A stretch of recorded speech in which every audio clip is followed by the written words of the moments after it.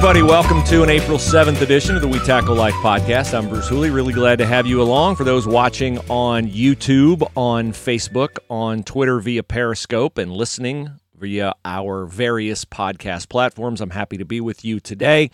We are going to talk a little NCAA championship, a little Buckeye football, quarterback related, because who really cares about anything else? If that position is not taken care of, then everything is going to go sideways for OSU this fall, but I don't see that on the horizon. Talk a little bit about MLB, moving the All-Star game out of Atlanta, and we'll get to a faith portion of the podcast at the end, as we always do. Reminder, you can send me an email, wetacklelife@gmail.com, wetacklelife@gmail.com, and you can also review the podcast, and I want to thank those of you who have on iTunes. That's very helpful. It's not helpful in any way that's more important than it allows me to engage with you and to see what you like and to see what you don't like. I get, once in a while, I get a 1-star review, which, that's all right. All feedback is relevant, but I do pay attention to some more than others. So let's get started today with a reminder that spring is the time where you start to get more active, and with more activity comes some aches and some pains.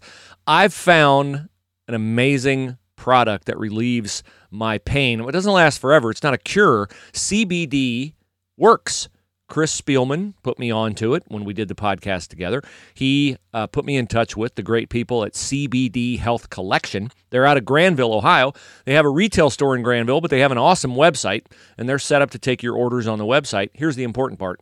Besides the fact that it'll relieve your pain for, I'd say, 3 to 5 hours, takes your pain away. You say, well, that's not very long. No, it is long. I mean, it'll get you to sleep.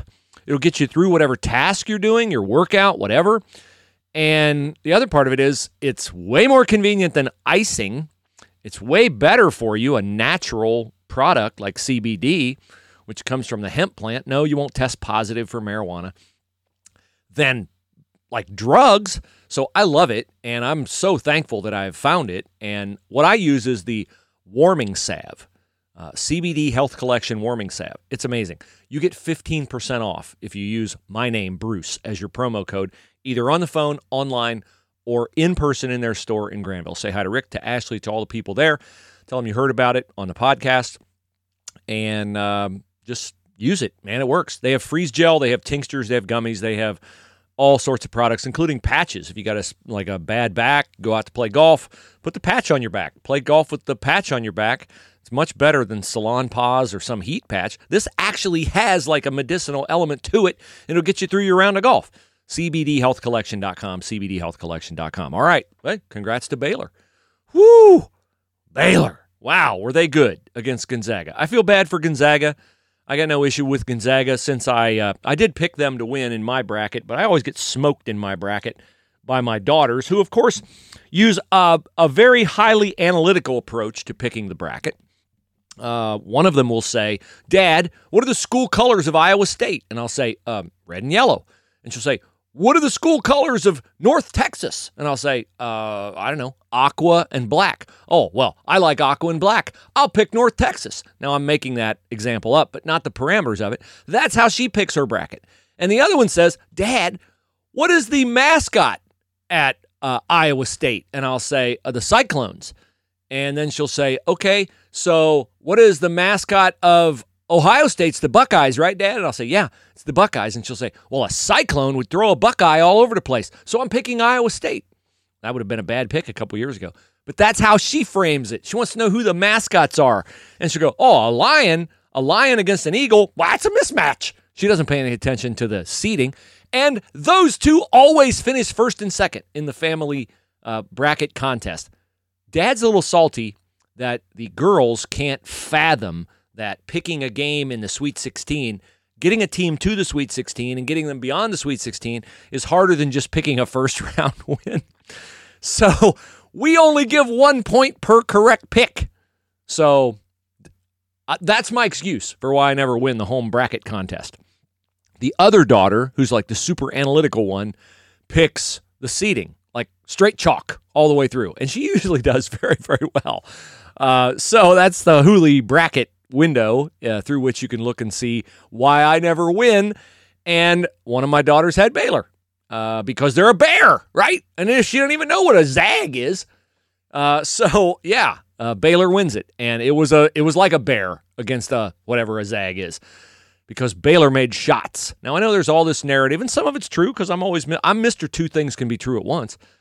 There's this narrative that I knew was going to happen. 10 minutes into the game, I could have given you the post-game narrative. Gonzaga overmatched athletically. Gonzaga played nobody. That's why Baylor won. Okay, that's part of why Baylor won. That is part of why Baylor won. Because Drew Timme was surrounded. Baylor can really defend.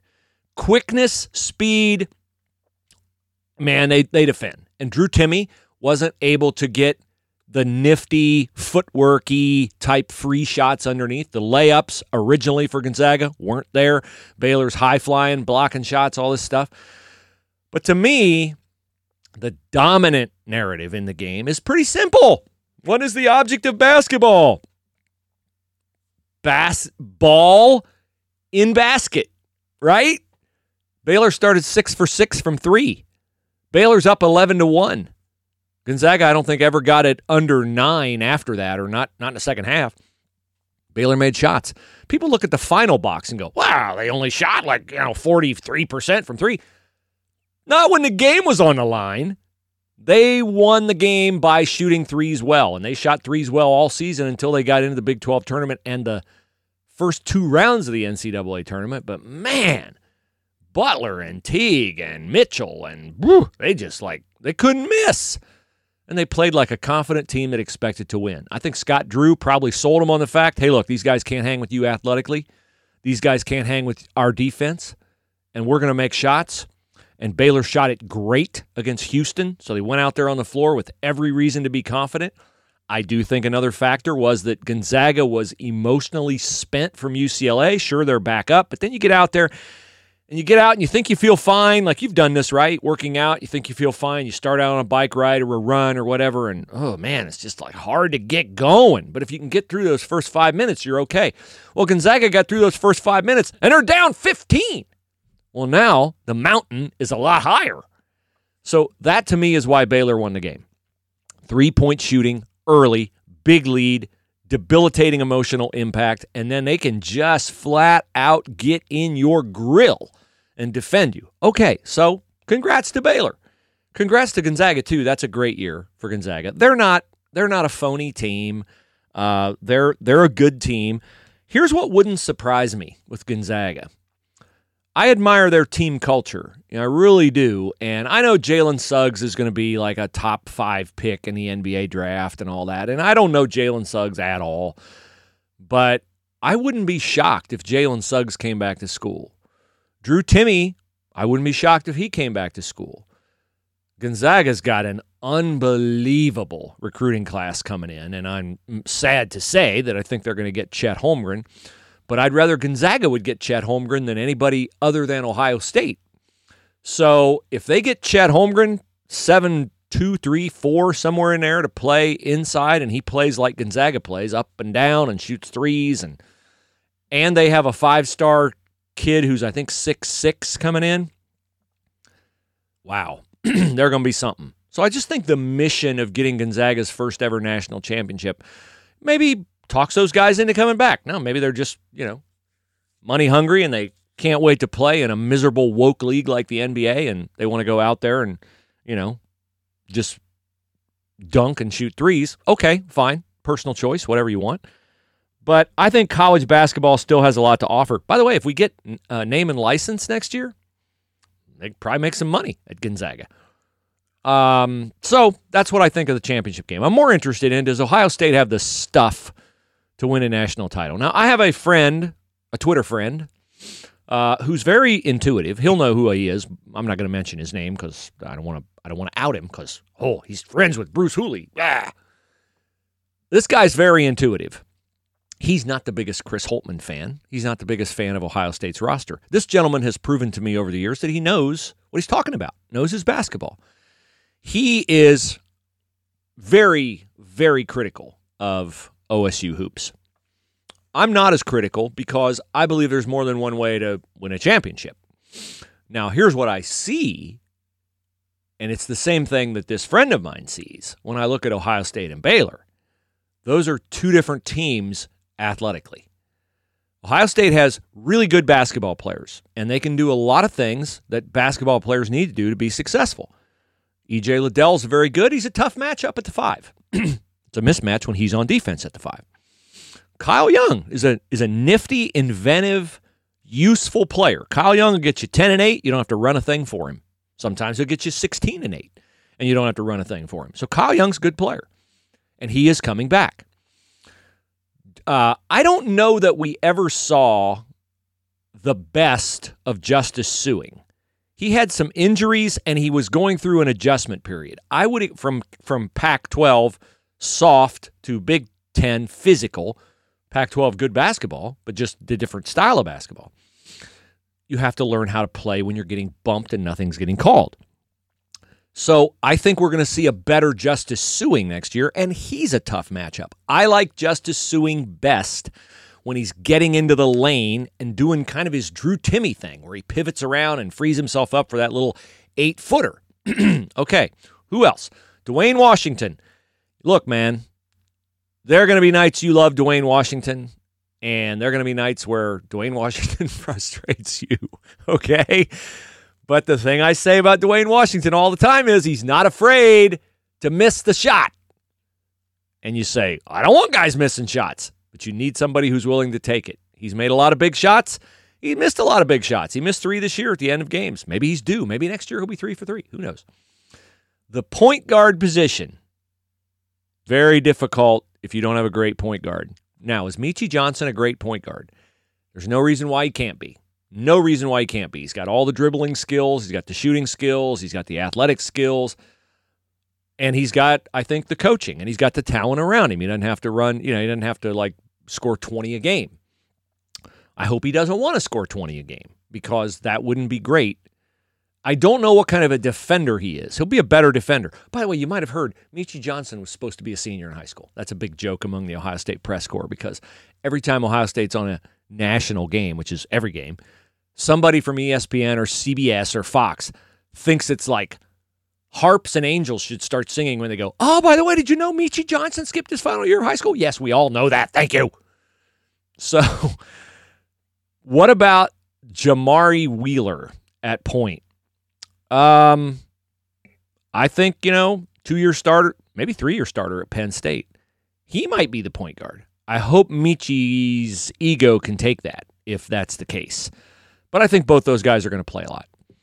All right. Malachi Branham, he's going to help him. Some think he might start by the end of the year. I'm not too sure about that, but Malachi Branham can help him. I think Ohio State has the depth to press next year. I would love it if they would come up with some kind of a press. Can they make enough threes to win a national title? Sure. Can they defend well enough to win a national title? Not sure about that one. Don't know how much Wheeler changes the dynamic by pressuring the ball out front. Don't know if Meechie can pressure the ball out front. Don't know if Sueing and Liddell, and I didn't mention Seth Towns yet, so we'll throw Seth in here. They're all kind of similar-ish guys in size, along with Branham. Are they a team that can switch every screen? That makes you good defensively if you can. Maybe. They need to get a lot better defensively. Wheeler will help. A big inside would help, just as a deterrent to crashing in like ORU did, going to the basket all night long. If they get Efton Reed out of IMG Academy, they'll have a shot blocker. Will Efton Reed, who's already a year out of high school, we played on IMG's graduate team, will Efton Reed be okay coming in here and not being the focal point of the offense and scoring 20 a game?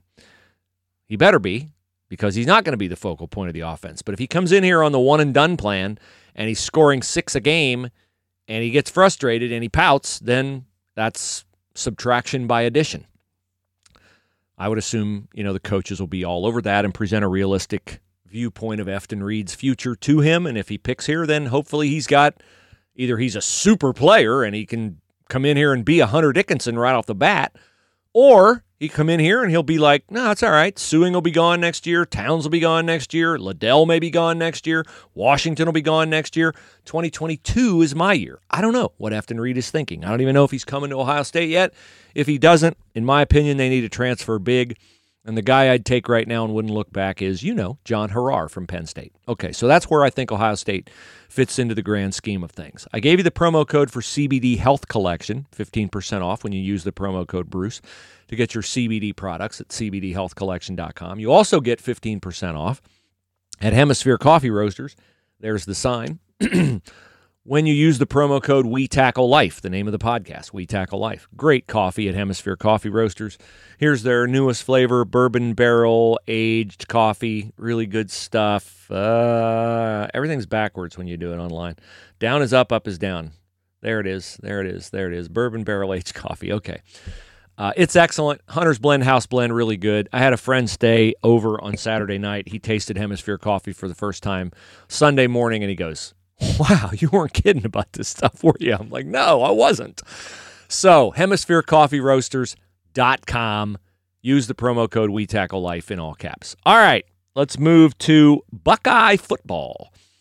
And they're going to scrimmage Saturday, and I don't know if guys are going to be allowed in. I'm not going. I'm so glad I don't have to cover spring football. I just never found it super relevant. But it's relevant this year because we have a quarterback competition. So let's see if Ryan Day, and we won't know until midway through the season, we'll get a little bit of a window on Oregon game day, second game of the season. Let's see if Ryan Day picks the right quarterback. Let's see if Ryan Day picks a quarterback. My experience with Ohio State quarterback competitions goes back to when I started covering the team in John Cooper's first year in 1988. Wasn't much of a competition that year. Greg Fry was the sophomore who had played some as a freshman. Nick Cochran and a guy you might have heard of, Kirk Herbstreit, were true freshmen that fall. Nobody came early and enrolled early in spring back in those days. So it was Fry's job. And we didn't really have a quarterback competition until Kirk Herbstreit's senior year, when Kent Graham transferred in from Notre Dame. Now, so Herbie won the job, and then they jockeyed around between Herbie and Kent Graham. They played Kent Graham some, they played Herbie some. I would classify that as a failure to decide and a failure to commit. Herbie's skill set was different than Kent Graham's. Kent Graham was a thrower. Herbie was at best an option quarterback. Yes, people ran option back then. Who could throw? So then they just never committed to an offense. They never committed to either guy, and they never committed to an offense that fully displayed the skills of either guy. And this is what happens when you try to play two guys. So let's fast forward from there to 1994. 1993.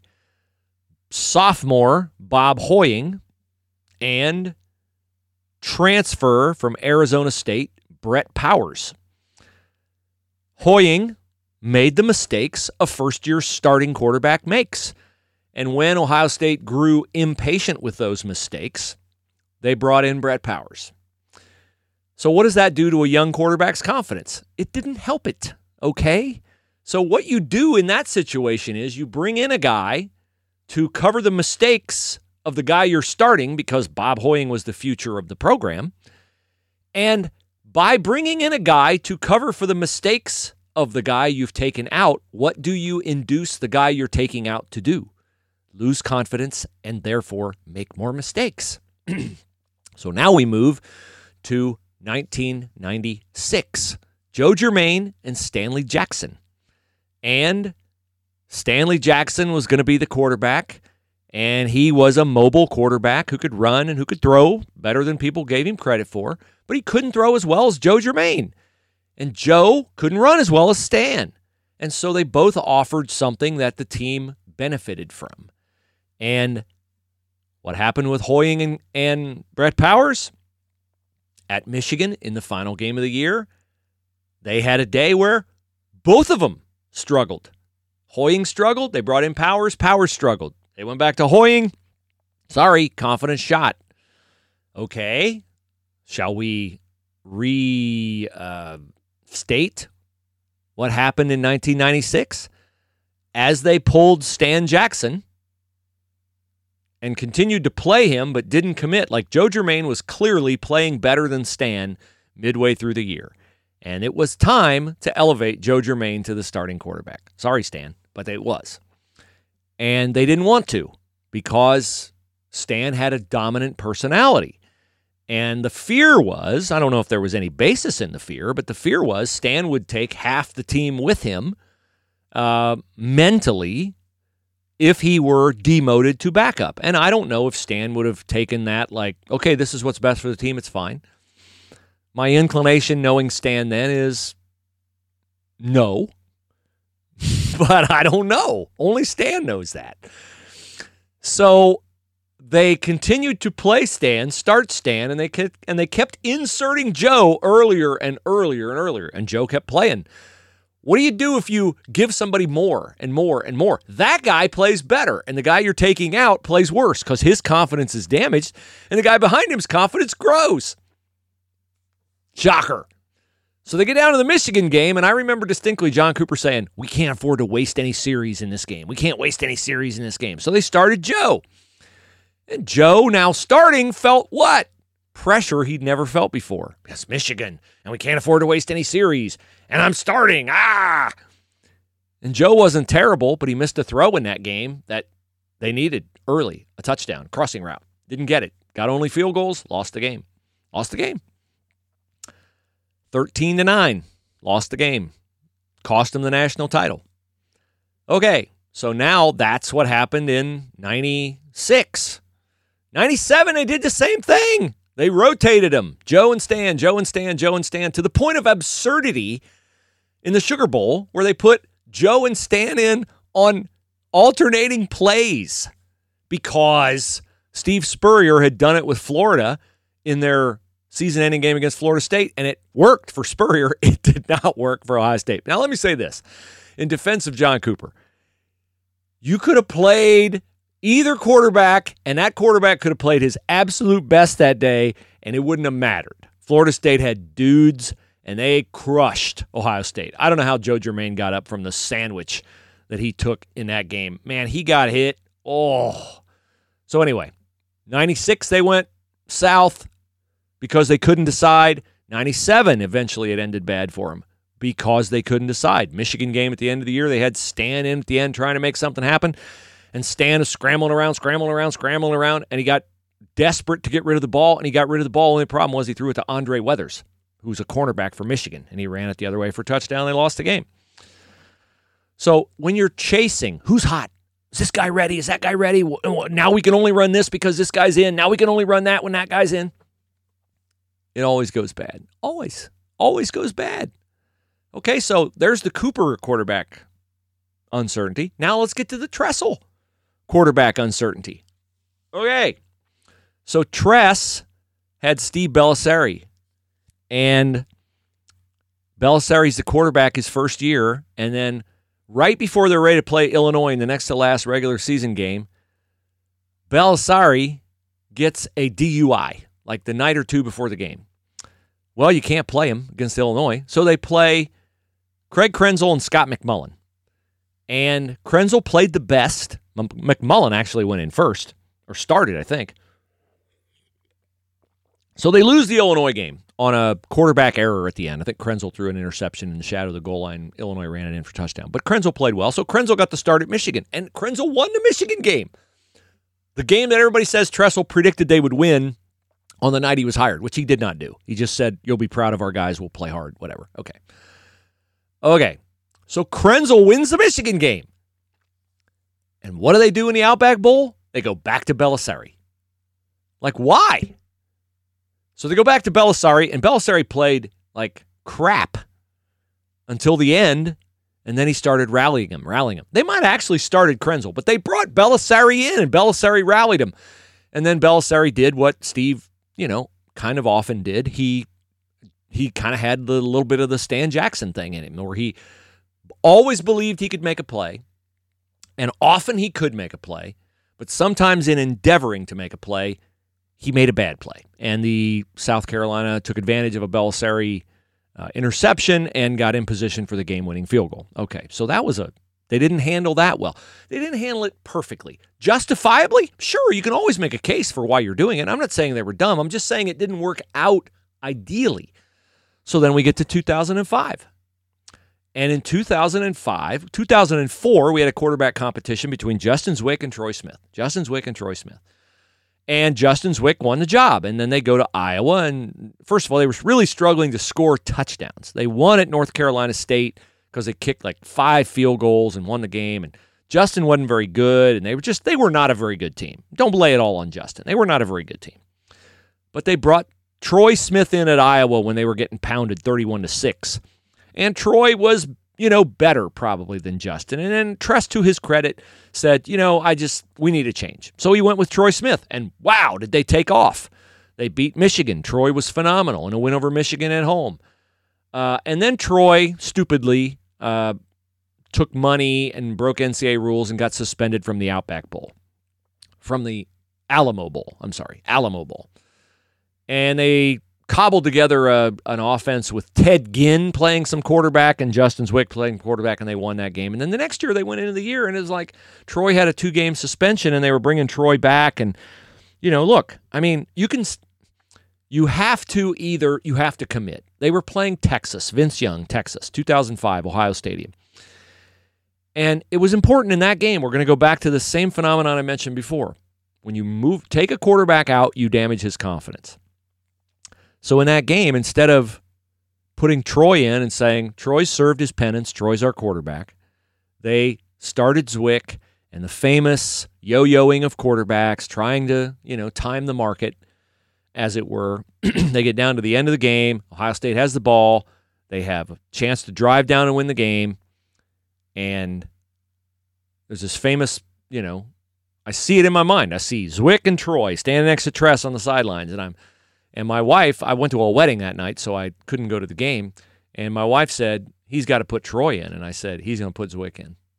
That's who Tress is. He's going to put Zwick in. Zwick's brother was his quarterback at Youngstown State. He's going to give Zwick one more chance. If Zwick wins a game, he's going to roll with Zwick. And he put Justin in, and unfortunately, Justin's gift was not scrambling, and he scrambled. And as soon as he took off on the scramble, I don't know why, I said, fumble coming. And sure enough, he fumbled, and Texas recovered. And then Troy took over, and Troy, never gave it back. So you could certainly argue they lost the Texas game because their quarterback selections didn't work out well. So that's my experience with quarterbacks. I'm trying to think, did Tress have any other quarterback situations? He rolled with Troy. And then after Troy, Todd Beckman and Terrell Pryor. I mean, I think he promised Pryor he would start. He really, I think, screwed over Todd Beckman. He blamed the blowout loss at USC on Todd Beckman. It was a way for Tress to deflect from his own arcane offense and the fact that USC just had a much better team. They get beat at USC. I think it was 35-6. Ray Malaluga had a pick six. They put Pryor in. He wasn't very good. And, their record in 2008 would have been exactly the same with, I think, I'll put it this way. Their record in 2008 with Terrell Pryor playing quarterback was not any better than it would have been with Todd Beckman playing quarterback, and it was probably worse. It just was. So we all know what the toll was of elevating Terrell Pryor and excusing his mistakes and allowing him to run roughshod over the program. So that was not a great choice. Okay, so now we get to Urban Meyer. And Urban's one and only quarterback decision, he whiffed. You either bring back Cardale Jones and make him the quarterback in 2015, or you tell Cardale, look, you got the job because JT was injured, and we're going to roll with JT. He had a team ranked number 1 in the preseason with probably the best collection of talent, among the best collections of talent Ohio State's ever had. And the reason that team didn't win the national championship was because of the uncertainty at quarterback. It just was. So I just outlined, 8, 9 scenarios on quarterback, and did any of them work out ideally for Ohio State? No. What is the common thread between why they didn't work out well at quarterback? The common thread is indecision and lack of commitment. So I don't know and wouldn't presume to tell Ryan Day if Jack Miller, C.J. Stroud, or Kyle McCord should be his quarterback.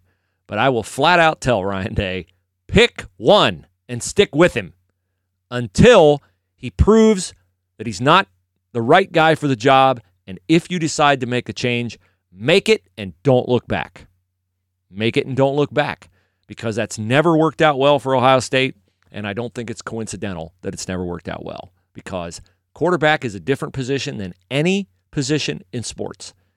It is the hardest position to play in any sport in terms of leadership and all that. Goalie in soccer, you're naked on an island. You don't have anybody around to help you. But you're not like running the team, leading the team, orchestrating things from the goalie position like you are at quarterback. So that's why I say quarterback is the hardest position to play in sports, and you have to be a leader, and the people on the team have to look at you as a leader, and a leader is not somebody who's sharing the job with someone else.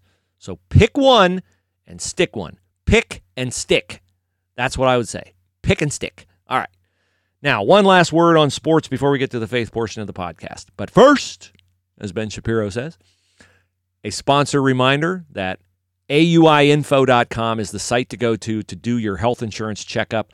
I don't know how much longer President Biden will allow the open enrollment window, so you can change your health insurance right now if you're a individual schmuck like Bruce Hooley. Companies can always change. AUI Info can help you line up a great benefits package to attract the best employees. If you're in business for yourself, you're considered a group of one. That's how the government looks at you. You can always change your health insurance, but for your average, ordinary Joes and Joannes, you can only change it during open enrollment. That's typically in late November, early December. It is now open, so take advantage of it by allowing the free experts at AUIinfo.com. Did you hear me say free? It's free. The health insurance companies pay them. They're competitive. Every insurance company, they'll give you access to every insurance company. It's not a, hey, our preferred carrier is this. No, they're not in business with the health insurance companies. They do business with the health insurance companies. AUIinfo.com. Chat, type it in. Here's what I have. Here's what I'm paying. What do you think? Am I getting a good deal? That simple. Here, we're getting ready to have a baby. Here's the insurance I have. Do they have good maternity benefits? I want to go to this hospital. Is it in my network? This is my OBGYN. Is he in the network? They always are dropping in and out of network, hospitals and doctors. Copays change. Don't get surprised. Get the answers you need. AUIinfo.com. Okay, now we move on to MLB. Rob Manfred, the commissioner, moved the All-Star game out of Atlanta because there's a lot of controversy. I'm going to try not to be political. There's a lot of controversy about the Georgia voting rights bill, which, it's you can think I'm being political, but it expands early voting. It just does. I know that's not the story you're hearing, but it does expand early voting. But it also requires an ID, and a lot of people say, oh, that's trying to suppress the vote. I don't know. I can't buy anything on PayPal without an ID. I can't get on a plane without an ID. I'm getting political, sorry. Anyway, that's why MLB moved it out of Georgia. They didn't move it out of Georgia because of the law. They moved it out of Georgia because people protested the law. And because the president said, yeah, they should move it out of Georgia. Now he's kind of backtracking on that. But anyway, Coca-Cola, Delta, probably big sponsors of, here's what probably happened. Sponsors called MLB and said, hey, we're getting pushback because of this Georgia law. And you're going to have the All-Star game in Georgia, and we're going to have our signage all over the game, and there's going to be people out front protesting, and, man, that's a bad look for our company. Like, why don't you move the game? And Manfred's like, well, I got to keep my sponsors happy, so, okay, let's move the game. So we moved the game to Colorado. But when you really dig into it, the economic impact for Georgia is now gone, and Georgia is there another city in America that has a higher population of African Americans than Georgia? It's over 50%. And you think of your beer vendors, your cotton candy vendors, your stadium workers, your ushers, a lot of people who didn't have baseball last year with tons and tons of fans, so there was no need to have him at games. Lost a lot of money. They're looking forward to making the coin off an All-Star game that they would make. So it's intentioned probably to avoid controversy, but now people are going, oh, holy cow, like this hurts. So Manfred panicked. He's getting ripped by Fay Vincent. Here's the real, let me just keep this in a narrow parameter of the sports realm. I don't think it serves sports or sports fans well to allow the games to be co-opted as political issues, as political leverage, as political sledgehammers by either side. It didn't go well for the NFL when but here's the tough part of this. You also have no business, and I would never sanction, restricting the freedom of individual players, team executives, anybody, to speak out about their personal beliefs. So I don't know how you reconcile those two. Honestly, we live in a time where we just politicize everything. We argue about everything. We are devoted to discord, which I'll touch on in a moment in the faith portion of the podcast. So I'm not for telling LeBron, shut up and dribble. LeBron's free to talk if he wants to, but LeBron is also subject to, if he says something, the consequences of that, bearing an economic consequence for him, for his brand, for his team, for his league. Same with baseball. They've made their decision. Now, you as a consumer get to make your decision. You get to decide whether, all right, I'm not buying any MLB gear. I'm not going to any MLB games. I'm not watching any MLB games on TV. What level, if you even care, maybe you buy a ton more stuff because, hey, I like what they did. That's your choice. I have a friend who, he's the most dyed-in-the-wool baseball fan I know. Like, he's a grown dude, and he geeks out on baseball. He's like a different guy on the first day of baseball season. I had breakfast with him yesterday, and just out of the blue, he says, I canceled my MLB package. His favorite team is an out-of-town team. He's not going to be able to watch them, and he lives and dies with them. And I was like, wow. And he said, I just don't support, MLB making it a political issue. He didn't argue on the truth or lies of the politics of it. He just said, I don't want it to be a political issue. I just want to enjoy the game. And that's what that's where I think would be better for all sports if they could just enjoy the game. I think college athletics is taking a big chance with name, image, and likeness. Is it the right thing? Yeah, sure. You can argue it is. I've probably argued it is. Players should get paid. But I don't know that fans are going to be at peace with some of these numbers that I see are nuts. I really don't know how to monetize Instagram, but I'll say this. I don't think it'll be good for college athletics if college athletes are known to be making $500,000 a year or more. I think, up to $100,000, maybe. I think it's going to be hard for factory workers, farmers, everyday Joes and schmoes who are struggling to make ends meet. We look at college athletes differently than we do pro athletes. We have a different standard for criticizing college athletes because they're, quote unquote, just kids. Well, if they're making $600,000, I don't think people are going to look at them as just kids. I really don't. And so I think colleges, again, I'm not saying don't do it. I'm saying I understand why you're doing it. I understand why MLB made this decision. I understand why the NBA is deeply immersed in politics. I understand it. And true confession, I embrace certain athletes that share my beliefs. All two or three of them.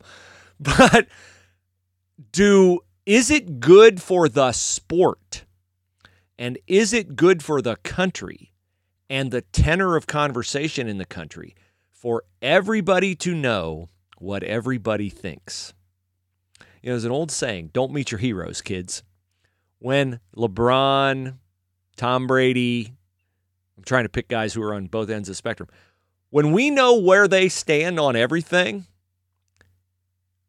The reason people say don't meet your heroes is implied there's going to be something about them you don't like. And you're not going to be able to look at them the same way. And there's an innocence to sports, hero worship, idol worship, little I, that makes us fall in love with sports. And I think the more we know, it's bound to be true that the less we're going to like the people, and the less you like the people, the less you're going to like the professional sport they play. And college athletics is a professional sport if we get to name, image, and likeness. Okay. I can only imagine how much money the lawyers will make off name, image, and likeness, but not my guys at Willis Spangler Starling or the gals at Willis Spangler Starling. No, name, image, and likeness is not something they traffic in. They are into things that cross with your life. Will's estate planning, probate, employment law, Social Security disability, personal injury, all those things. If you need an attorney, and right now you're going, I don't need an attorney, sometime probably you will. You'll find yourself the object of a legal action or the victim of an infringement on your legal rights, and you'll want to know, wow, what do I do now? You don't like to look in desperation, right? You like to look when you can make a reasonable choice.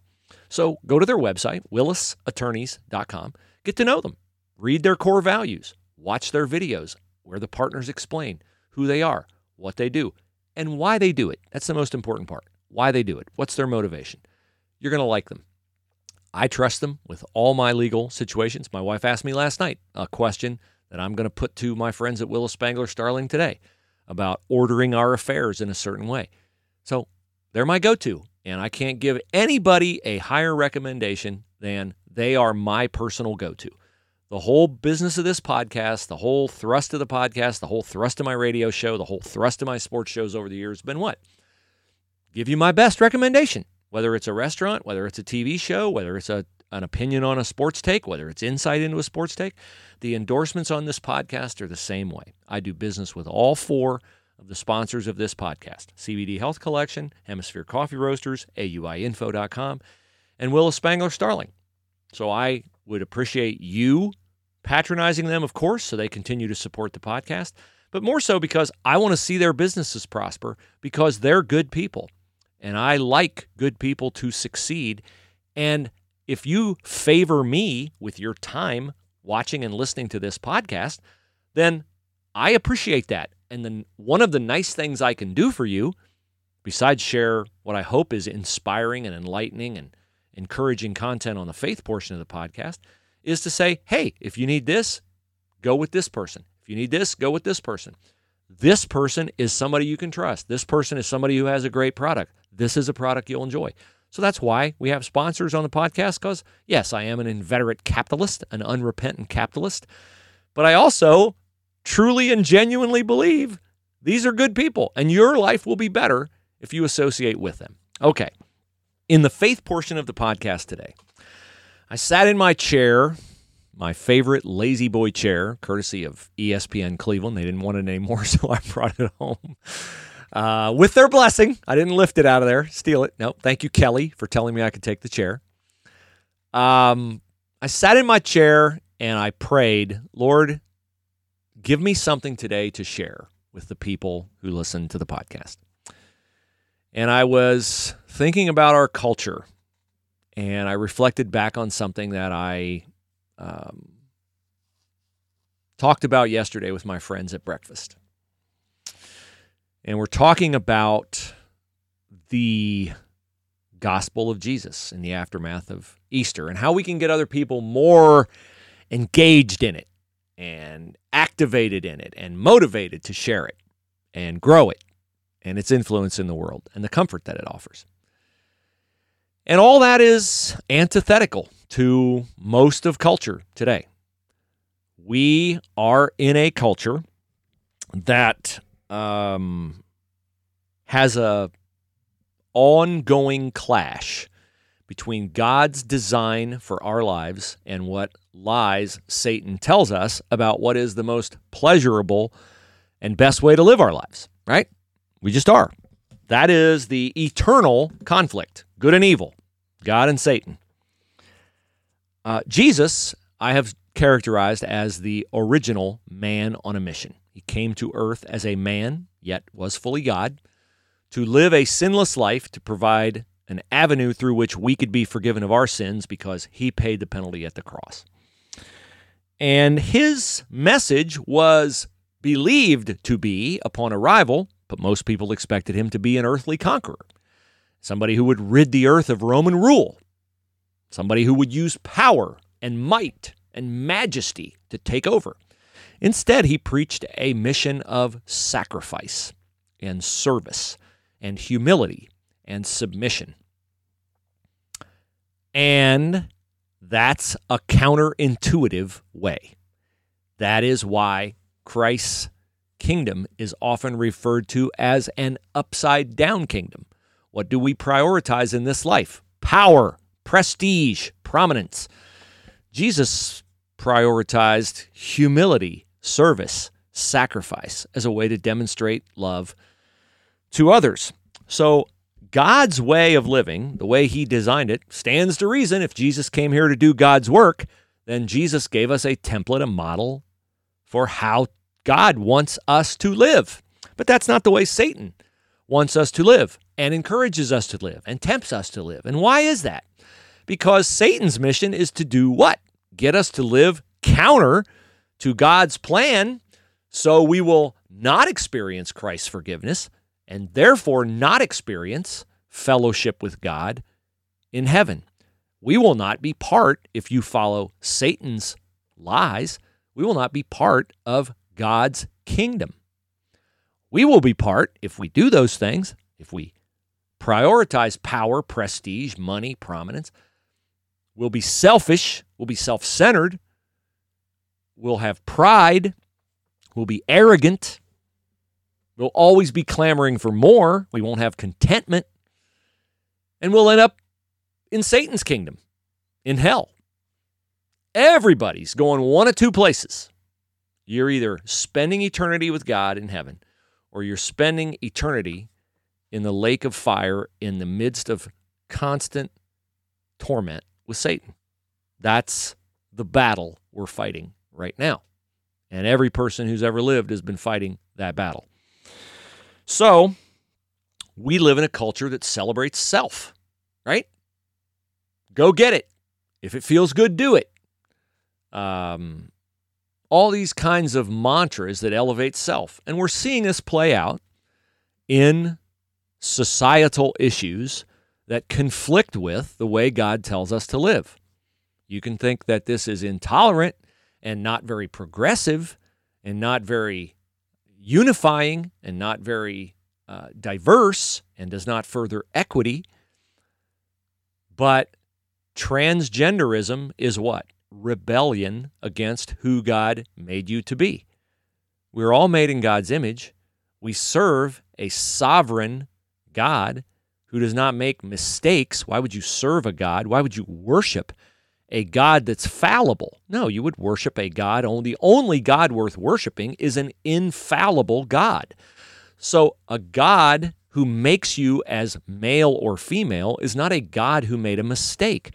Why do you feel like a male? Why do you, if born a biological man, feel like a woman?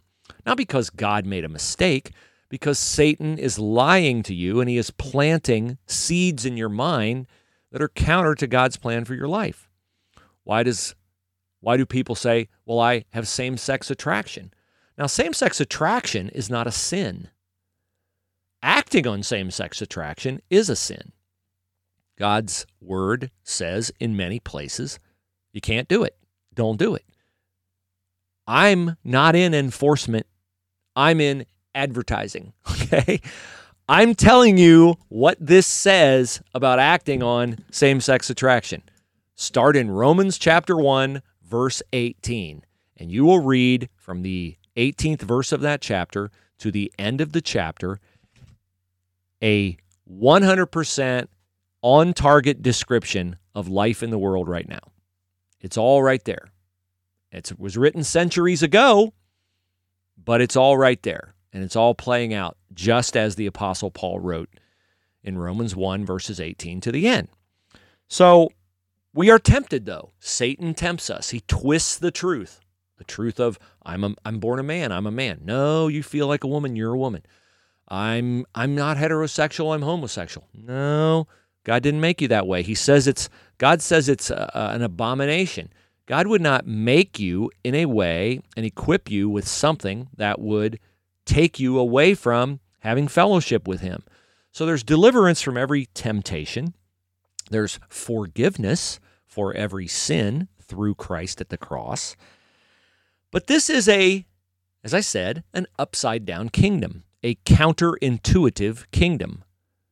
The wisdom of man, the Bible says, is foolishness to God. God says, my ways, not Bruce Hooley's ways, but God's ways, I'm speaking as God here, my ways are higher than your ways. They're above your ways. You don't understand. You can't understand the complexity of how I think and what I do and the tapestry of how I weave human events together. Man cannot understand that. But what makes us think we can? What makes us think we know better than God? Pride, right? Our pride. Why is Satan, a former angel, in hell? What was Satan's sin? Pride. He wanted to be God. What was Eve's sin? What was original sin? Pride. I know God said, don't eat of the tree of the knowledge of good and evil, but I really want to. What I want is above what God tells me, are the parameters for my life, the boundaries for my life, the limitations of my life. Eve's sin, well, first, Satan's sin was Eve's sin, is our sin. We know better. We feel different. We want what God says we cannot have. It's an age-old conflict playing out in many different ways.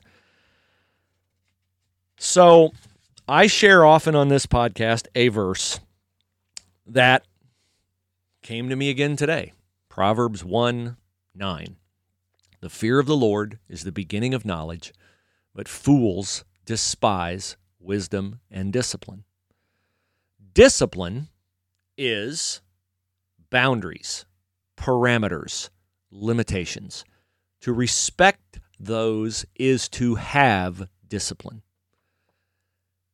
You need, when you are tempted, to access God's power, which is fearing God, reverencing him, esteeming him, prioritizing him, submitting to him, saying, yes, I know you know better than I do. I don't feel that way, but I know you know better than I do, so I'm going to do what you say, not what I want to do.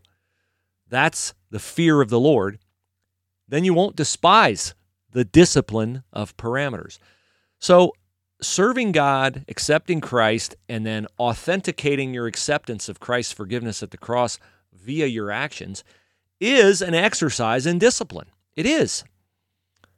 The power for that discipline comes only from the Holy Spirit inside you. We're not capable of exercising that discipline in our human strength. And people who don't have the Holy Spirit, don't have God's power in their life, don't have the ability to triumph over those sins that continue to dog us and tempt us and tell us, no, you go for this, go for it, man, you deserve it. It's good for you. If it feels good, do it. That's who you are. That's your identity. Don't pay attention to what God says about you. Yeah, don't pay attention to the God who prioritized hanging out with you in eternity so much that he sent his son to die for you. Who really loves you? Satan, who wants you to spend eternity with him in eternal torment? Or God who sent his son to die for you so that you could be forgiven and live forever with him? There's no comparison. There's no comparison between those two things. None.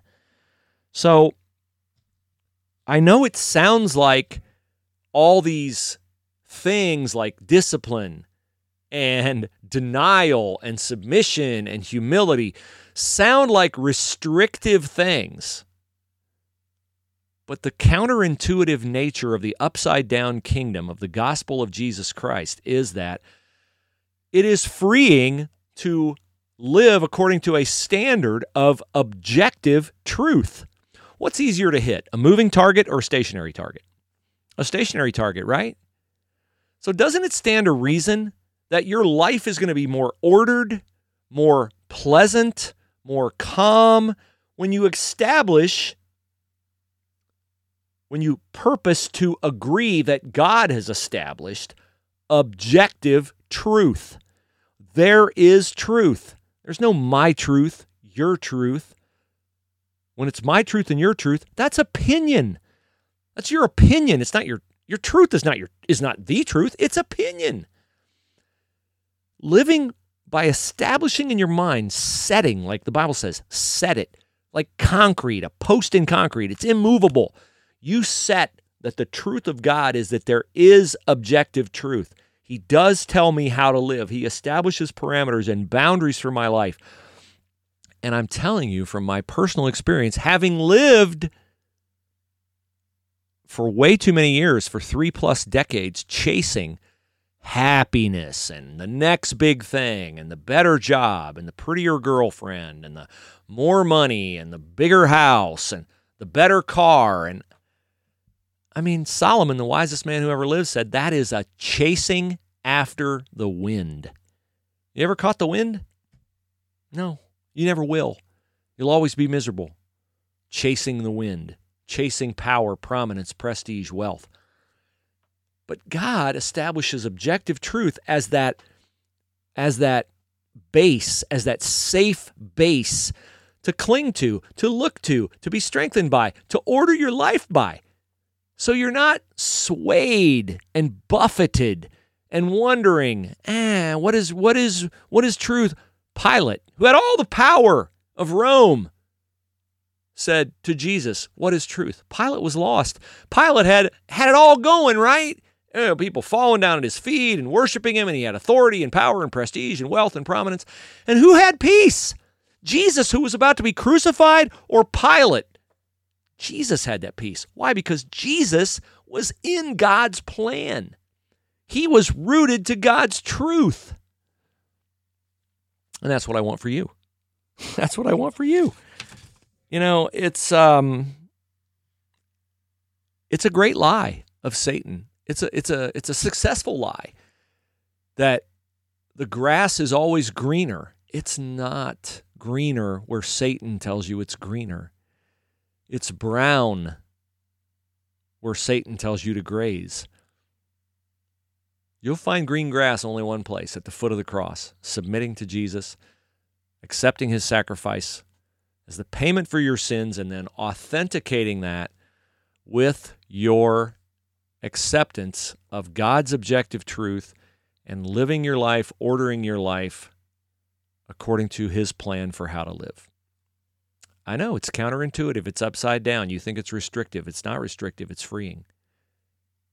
You think it's limiting. It's not limiting. You think it's limiting. It's not limiting. It's freeing. You think chasing after all the things Satan tells you to chase is freeing. It's not freeing. It's enslaving. I've been there. I've been both places. So I know. And I hope that you will understand where I'm coming from on that and take these words to heart, because I do not want you to be at the end of your life and realize, wow, Bruce was right. I was wrong. God was right. Satan was wrong. It'll be too late then. So, there's a verse in Proverbs that says, trust in the Lord with all your heart. Lean not on your own understanding. In all thy ways, acknowledge him, and he will make your paths straight. Doesn't mean your path won't be uphill sometimes. Straight paths can be uphill. Doesn't mean your path won't be difficult at times. There can be obstacles in your path, but your path will be straight from this life to life eternal with the Lord Jesus Christ and God the Father. That's my fondest wish for you. It's why I do the podcast. It's why I hope you'll send me an email, wetackleife@gmail.com, to let me know what you think of the podcast. And please, as always, patronize the good people who support this podcast. I am going to start posting the faith-only portion of this podcast on the Bruce Hooley YouTube channel, so look for those. I also am going to start the faith portion of the podcast as a standalone podcast. So if you don't want to deal with all the sports stuff, you can get the faith portion alone. So look for that. I'd be open to names for the podcast. If you'd like to submit a name, WeTackleLife@gmail.com, WeTackleLife@gmail.com. And I will talk to you on Friday. Have a great middle of your week, and we'll see you then.